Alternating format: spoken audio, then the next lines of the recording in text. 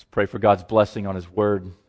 Heavenly Father, we do turn to You now and know that one of the primary ways in which You lead Your people is through Your Word.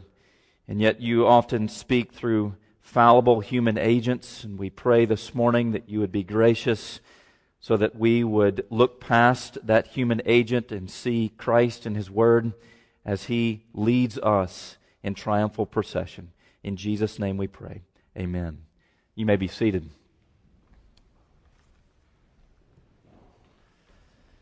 Our scripture passage this morning is Ezra chapter 7, and you'll find that on page 393 and 394 of the Pew Bible. Ezra chapter 7.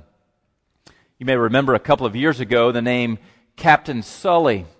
He was the one who performed the, quote, miracle on the Hudson, in which an airliner took off from a New York airport. Very shortly after takeoff, ingested a flock of birds into its engines and quickly had to make a decision of what they were going to do. And he very quickly thought about landing this airliner in the Hudson River. And amazingly, all 155 people on board survived. That's a kind of situation if you're on the airliner, you thank God that there's good leadership around in situations like that. Well, the people of God are in much need of good leadership, and we see Ezra will be sent to the people of God from Babylonia to provide that good leadership. So we read now in Ezra chapter 7, beginning in verse 1. Now after this, in the reign of Artaxerxes, king of Persia, Ezra, the son of Seraiah, son of Azariah, son of Hilkiah, son of Shallum, son of Zadok, son of Ahitub, son of Amariah, son of Azariah, son of Meraioth, son of Zerahiah, son of Uzai, son of Bukai, son of Abishua, son of Phinehas, son of Eleazar, son of Aaron the chief priest. This Ezra went up from Babylonia. He was a scribe skilled in the law of Moses that the Lord, the God of Israel, had given. And the king granted him all that he asked. For the hand of the Lord his God was on him. And there went up also to Jerusalem, in the 7th year of Artaxerxes the king, some of the people of Israel, and some of the priests and Levites, the singers and gatekeepers, and the temple servants. And he came to Jerusalem in the 5th month, which was in the 7th year of the king. For on the 1st day of the 1st month he began to go up from Babylonia. And on the 1st day of the 5th month he came to Jerusalem, for the good hand of his God was on him. For Ezra had set his heart to study the law of the Lord, and to do it, and to teach his statutes and rules in Israel. This is a copy of the letter that King Artaxerxes gave to Ezra the priest, the scribe, a man learned in matters of the commandments of the Lord and his statutes for Israel. Artaxerxes, king of kings, to Ezra the priest, the scribe of the law of God of heaven, peace. And now I make a decree that any one of the people of Israel, or their priests or Levites in my kingdom, who freely offers to go to Jerusalem, may go with you. For you are sent by the king and his 7 counselors to make inquiries about Judah and Jerusalem, according to the law of your God, which is in your hand, and also to carry the silver and the gold that the king and his counselors have freely offered to the God of Israel, whose dwelling is in Jerusalem, with all the silver and gold that you shall find in the whole province of Babylonia, and with the free will offerings of the people and the priests, vowed willingly for the house of their God that is in Jerusalem. With this money, then, you shall with all diligence buy bulls, rams, and lambs, with their grain offerings and their drink offerings, and you shall offer them on the altar of the house of your God that is in Jerusalem. Whatever seems good to you and your brothers to do with the rest of the silver and the gold, you may do according to the will of your God. The vessels that have been given for you for the service of the house of your God, you shall deliver them before the God of Jerusalem. And whatever else is required for the house of your God, which it falls to you to provide, you may provide it out of the king's treasury. And I, Artaxerxes the king, make a decree to all the treasurers in the province beyond the river, Whatever Ezra the priest, the scribe of the law of God of heaven, requires of you, let it be done with all diligence. Up to 100 talents of silver, 100 cores of wheat, 100 baths of wine, 100 baths of oil, and salt without prescribing how much. Whatever is decreed by the God of heaven, let it be done in full for the house of the God of heaven, lest his wrath be against the realm of the king and his sons. We also notify you that it shall not be lawful to impose tribute, custom, or toll on any one of the priests or the Levites, the singers, the doorkeepers, the temple servants, or other servants of this house of God.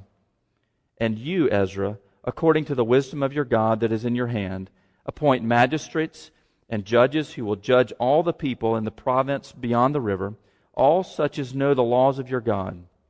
And those who do not know them you shall teach.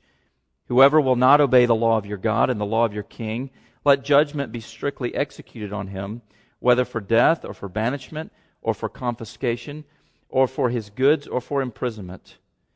Blessed be the Lord, the God of our fathers, who put such a thing as this into the heart of the king, to beautify the house of the Lord that is in Jerusalem, and who extended to me his steadfast love before the king and his counselors, and before all the king's mighty officers. I took courage, for the hand of the Lord my God was on me, and I gathered leading men from Israel to go up with me. A number of years ago, Sally and I were eating dinner out at a restaurant with another couple, and they were members of a different church, which was searching for a new pastor at that particular time.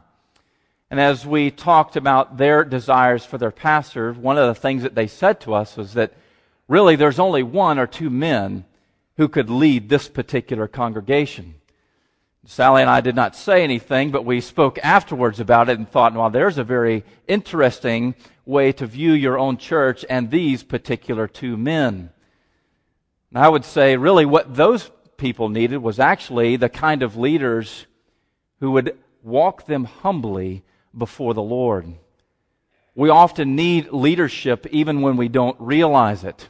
We have blind spots in our lives, things that we don't see about ourselves, spiritual failings, moral failings, in which we don't recognize the ways in which we are not living up to the Word of God, and we very much need leadership to come alongside us and to show us the way to go. Now, God's people in this particular situation are very much in need of leadership. In fact, when Ezra is sent back from Babylon, back to Jerusalem, he is given the particular charge in verse 14. You are sent by the king and his 7 counselors to make inquiries about Judah and Jerusalem according to the law of your God, which is in your hand. In other words, he was to investigate the spiritual state of the people of God at this particular time. And he was to provide leadership for them so that they would not remain as they are, but grow in the grace and knowledge of the Lord. And really, the rest of the books of Ezra and Nehemiah reveal to us just how much the people of God needed leadership. In fact, if you were to read through the book of Malachi, the prophet Malachi, who is most likely prophesying in these days or shortly after, reveals a host of moral issues, a priesthood which was corrupt, unclean worship that was being offered, divorce that was rampant among the people of God, complaining against God, perfunctory worship in which people are just coming and doing their duty, but they have no real love and no real heart for God. And so the Lord here once again gives great provisions through the king of Persia. Certainly amazing provisions for the temple, but beyond that, provisions of leadership, which is the primary thing that the people of God needed. Because actually, leadership, human beings who love the Lord, who want to walk before the Lord in humility and in trusting in His grace, those are the greatest resources that God could actually give to His church. Not all the other wealth that the king pours out upon the people of God here. And so now the temple has been rebuilt. but there's need for spiritual leadership.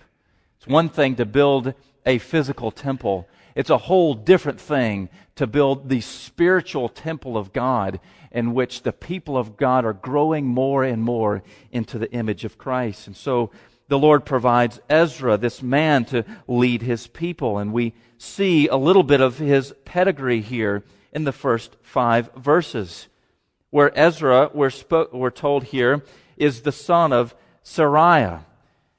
Now, he is in the line, we are told, of all of the priests that trace all the way back to Aaron, the chief priest. In other words, the writer here is recognizing that Ezra has the authority of God as the priest of God Most High to be the one to go back and to lead the people according to the Word of God. But it's not simply a matter of pedigree here.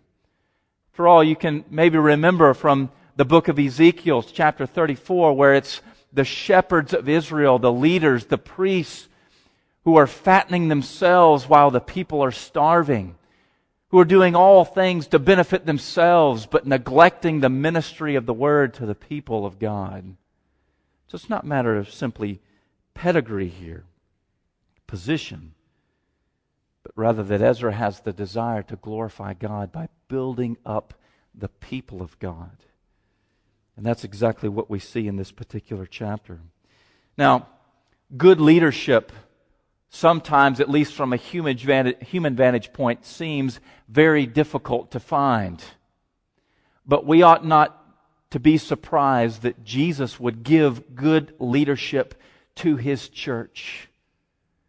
If He so loves His bride that He is willing to come and pay for her ransom through His own blood on the cross, surely He would be gracious enough to provide good leadership for His people because He so loves them. You are of infinite worth to Christ, so much that He gave His own life for you, and surely He would provide you with the kind of leadership that you need to be able to grow in the grace and the knowledge of Christ. But it's also a lesson here to leaders themselves, that these are the kinds of things that leaders do, the things that we see Ezra doing here. And so it's, one sense, a promise to us as the church that God will provide leadership at right times. And certainly we've read and affirmed in our affirmation of faith this morning that He has given some to be apostles, some to be prophets, some to be pastors and teachers. Why? To equip the saints for the work of ministry. God will give leaders, but not only that, what He wants from His people is to follow quickly on the heels of good leaders.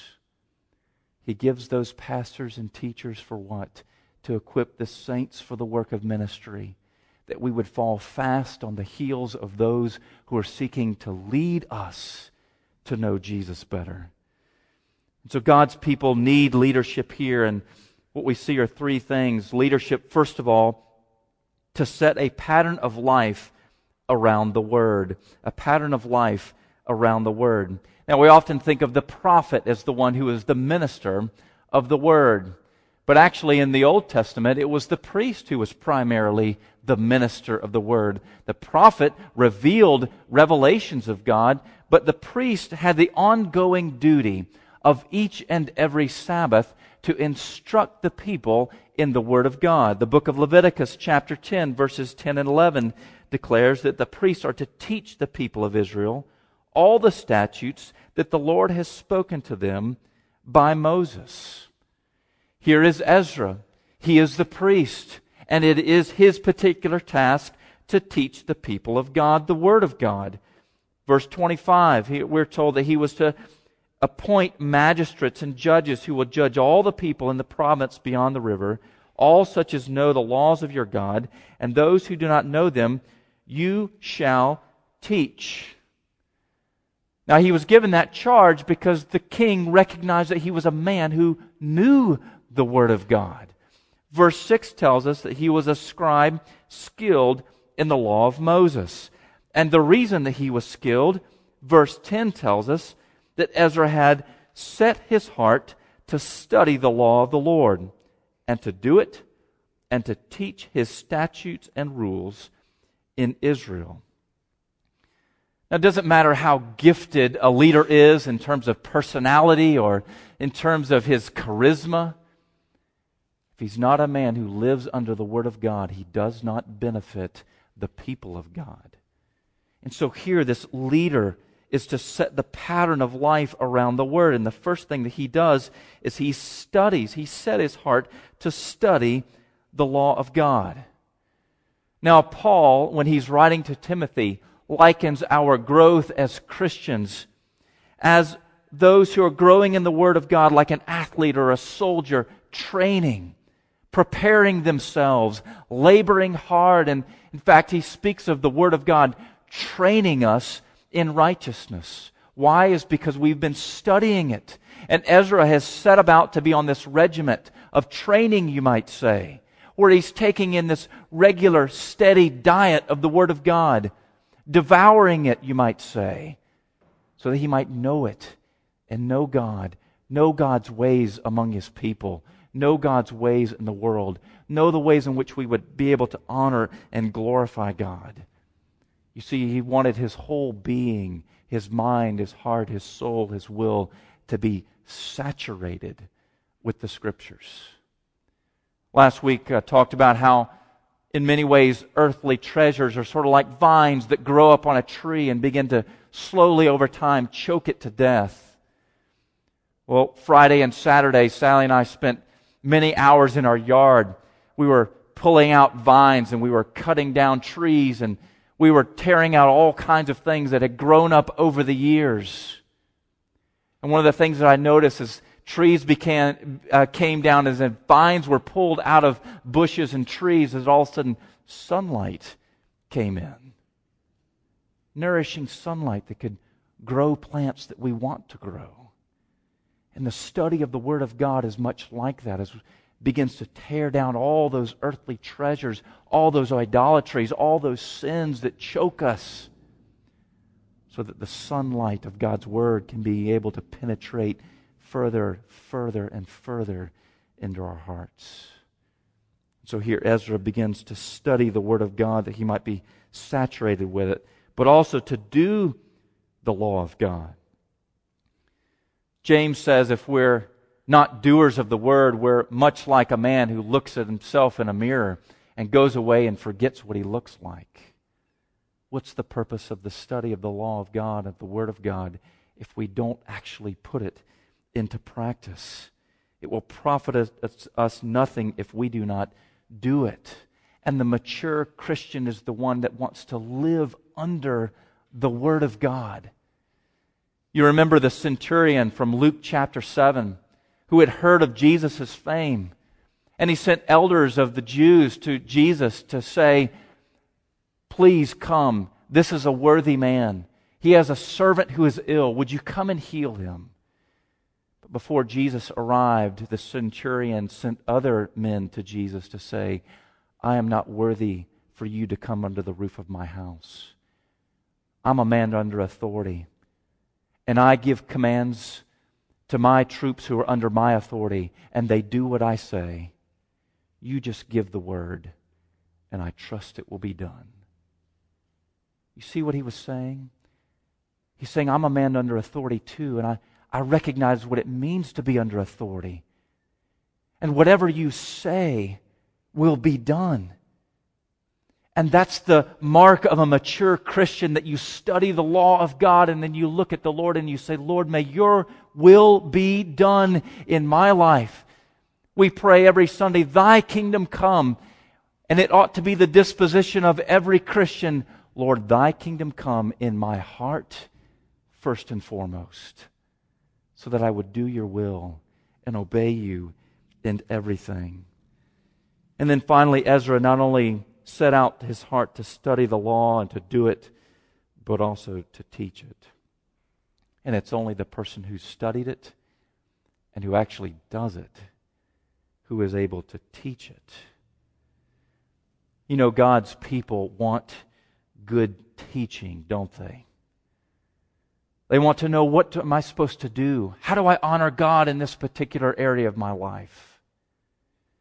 And you see, it's only the person who's so saturated with the Word that the law of God actually turns into wisdom to know how to teach people, how to apply it in life. One of the reasons that the people of God needed Ezra so badly is because at this particular time in Israel's life, they very much needed to know how to apply what Moses had given to them to a whole new context. They had gone out into exile, into Babylon, and they needed to know, how am I supposed to live as the people of God in a foreign land? And now that they've come back, how am I supposed to live as the people of God who've been brought back? And there are foreigners living in our midst, and life is not as it should be. How should I live here? And there is much wisdom needed. And you know as well as I do that we live in a very complex world in which we don't often know how to apply the law of God. And what we need more than anything is to have such biblical instincts, because we've been so saturated in the Word that now we know what to do. We know where to go, and we know where to step our feet. Ezra here in verse 6 of chapter 7 was spoken of as a scribe who is skilled in the law of the Lord. Now, the word skilled there simply means quick. He was speedy. Now, for a scribe, that was important if he was taking down dictation, but he is quick in the Word of God because what? He studied it so much that now he's very quick at applying it. It's turned into wisdom and understanding so that he knows what to do with it in life. And that's Paul's prayer for the people of God in the book of Colossians, that we would increase in the knowledge of God, in the understanding of His will, so that we would be able to do it. So that we would be able to live it out in all circumstances, so that we would be wise, you might say. And so the leader, first of all, sets before us this pattern of living our lives around the Word of God, of studying it ourselves, of doing it, living it out. And when the time comes, even though we may not be an elder in the church, we may not teach Sunday school, but when that friend comes along and says, I don't know what to do here, we're able to teach and say, now here's what God says. Friends, if this is not the pattern of your life, decide today that it will be. That you will spend the rest of your lives studying the Word of God. That you will spend the rest of your lives submitting to the authority of God's Word so that you do it in life. And that as God makes you a wise and understanding person, that you would be able to teach others by the way in which you live and the way in which you communicate the truth and the wisdom of God's Word. And so the ministry of Ezra here was really to make the people of God a people of the book. But we need leaders for another reason too, and that is to enlist the help of others. To enlist the help of others. The decree that Artaxerxes gives to Ezra is this, verse 13. I make a decree that any one of the people of Israel or their priests or Levites in my kingdom who freely offers to go to Jerusalem may go with you. And so there are many people who are going to be returning with Ezra. And what we're told here is that Ezra enlists their help. Verse 25, he is to appoint magistrates and judges who may judge all the people in the province beyond the river, all such as know the laws of your God.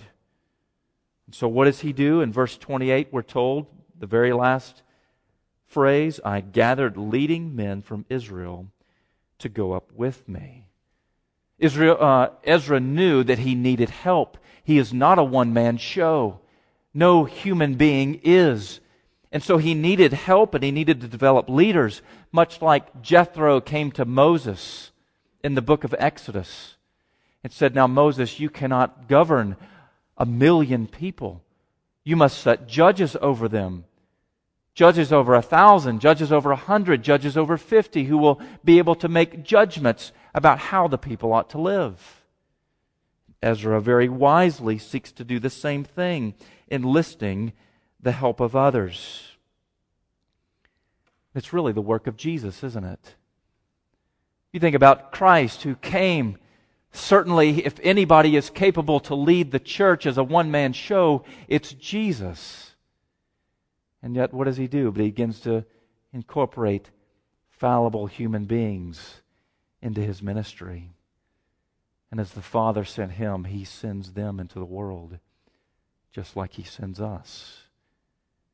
And so a wise leader begins to enlist the help of other people, getting them into places where they can serve, helping them to identify what their gifts are, helping them to figure out, now, how can you be a blessing in this church? How can you be a blessing in the kingdom of God in this particular community or whatever community in which you live? Now, it's always risky to do that. Some leaders want to gain control for themselves. They want to hoard that control, and they want to say, I will entrust it to no one. But you see, the biblical pattern is for leaders to incorporate others and say, yes, this is risky, because it was risky for Jesus to use fallible human beings like you and me to serve His purposes. But the wise leader follows Jesus' example and begins to do the same thing. Now, what I want to tell you, if you're a member of this particular church this morning, is that I am so thankful that God in His goodness has given a real spirit of willingness to serve to the members of this congregation. And what a great blessing that is, not only to the whole body, but to me as a pastor and to the leaders of this church. That there's that spirit of willingness that is at root and at work here. And my friends, that only comes from Christ. It's not the work of man. It is the imprint of Jesus, that He has put His stamp upon us. We would seek to say, whatever needs to be done, I will do. And it's the work of the leaders to begin to channel that willing spirit and to say, now where do we need to go from here? And how can you be a part of that? But if you've never done this, I would encourage you to do this. And I know I'm putting our elders on the spot here. But if you've never gone to your shepherding elder and said, now how could you use me? I would encourage you to do that. How could you use me? What are my gifts? Where do you see me fitting into the ministry here at Reformation? Where do you see me being a blessing to the community here for the name of Jesus Christ and the growth of His kingdom? If you've never done that, let me encourage you to do that. But also let me say this, give your elder time to consider who you are and how God has made you, to consider what your gifts and abilities are, to consider what your maturity level in the gospel is. And then when he says, now here's a good idea for you, follow his advice, listen to him, and use that willing spirit to move forward. Well, we need certainly to have leaders to set a pattern of the Word, but also to enlist our help. But finally, this, to follow God's lead. To follow God's lead. Ezra's position here in the kingdom of Persia might have actually been an official one. Because the kings of Persia, one of the things that they would do is they would have advisors. I mentioned 7 counselors here in this particular letter. And those advisors were from different lands and different peoples, and they would advise the king, here's what the laws of our land are, and here are how our people will respond to your leadership. And it may be because Ezra has this position that he is the one who actually puts the request before the king Artaxerxes. In verse 6, we're told that the king granted him all that he asked. So Ezra is the one who goes with great courage before the king to make this particular request, that he would be able to go back and teach the people the Word of God. And so we're told in verse 27 at the very end, when his request is answered, blessed be the Lord, the God of our fathers, who put such a thing as this into the heart of the king, to beautify the house of the Lord that is in Jerusalem, and who extended to me His steadfast love before the king and his counselors, and before all the king's mighty officers. Because of that, he says, I took courage. I took courage. Brings to mind Esther, who went before the king. You remember Esther, right? Her uncle, Mordecai, heard word that Haman, one of the king's men, wanted to kill all the Jews in Persia at about this particular time in history. And Mordecai went to Esther and said, now you must do something as the queen. And Esther said, now wait a minute, you know that anyone who comes before the king in his chamber without being requested will be killed. And Mordecai encouraged her. And eventually she responded by saying, if I die, I die, but I will serve the Lord. Here Ezra has that same kind of courage that he might go to the king and make this great request. And you might wonder, if you were in his circumstances, would you go before the king? But here's the answer. You see, there's a refrain in this chapter and in the next. We're told that the good hand of the Lord his God was on him. It's repeated 3 times in this particular chapter.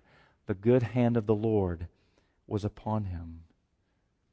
You see, every godly leader has this sense that somehow they feel the weight of God's hand beginning to press down upon them. That even though they may feel like they're being pushed off a cliff at times, or maybe feel like Uriah, who was told to step forward while all the others stepped back and he was killed, sometimes we feel as though we're a sheep to the slaughter. There's this sense where God is pressing His hand down upon us. And we feel that great burden to do His will. And it's the very same thing that Ezra began to feel here too, is that the good hand of the Lord was upon him. So that he could say, if it's the good hand of God, then though it cost me my life, I will do it. Paul, the Apostle Paul, felt that same thing so that he could write to the Corinthians, it is the love of Christ that compels us, constantly pushing us forward to go farther down the road in serving God in every way that we can. And for Ezra, I think it was this sense of God's hand pressing down upon him that would make him leave a very comfortable position in Persia as an official to the king to go out into the great unknown. What's going to happen to me? He didn't have an answer for that, but he felt the good hand of God pressing down upon him. Friends, that kind of burden for serving the Lord is not something that's just for a select few of leaders. It's something that's for all the people of God, that we would all feel that burden. That there would be very little discrepancy between the leader and his way of life and his zeal for the kingdom of God and the rest of God's people to do the same thing. Because we begin to feel the heavy weight of God's hand pressing down upon us too. You remember how the writer of Hebrews in chapter 11 of Hebrews spoke of that great hall of faith? Certainly people like Moses, people like David, people like Elijah, who served the Lord out of faith. And then if you were to move forward in church history, you come across the early martyrs who gave their lives for the kingdom of God, the church fathers, great theologians like Augustine, Athanasius, who defended the natures of Christ, that He is both God and man. We come along to the reformers of Martin Luther and John Calvin and Zwingli, who devoted their whole lives to God and His kingdom. Maybe even to more modern day people who have served the kingdom well. Martin Lloyd-Jones, Billy Graham. And as the writer of Hebrews says, there's this great cloud of witnesses that are watching. And then all of a sudden it's as though you you feel the baton being pressed into your palm. And maybe you don't feel like I can grab hold of it. Maybe I'm too afraid. But it's as though the good hand of God is constantly pressing it into your palm until finally you hear the words of God say, "Take it, my child. I am with you." And you slowly grab the baton and you feel the same burden that Ezra felt to follow God's lead and to serve Him in every way that you can. Friends, that's the kind of burden that we want to have. And you see, when we have godly leadership in our midst, leaders begin to put their footprint down in our lives and make their mark so that we begin to follow them while they follow Jesus. And when that begins to take place, the world begins to watch and great transformation begins to take place. Friends, that's what we want. So that I would say, and you would say, let's go forward with everything that we have. Let's pray. Heavenly Father, we pray that you would continue to equip the leadership of this church to lead in these ways, and that you would help every particular member of this congregation to follow quickly on their heels, to look at their lives and say, now that's what I want to do. I want to give my whole life completely to the service of God. We pray that as that begins to take place more and more, that Jesus would be glorified and your kingdom would be built. In Jesus' name we pray. Amen.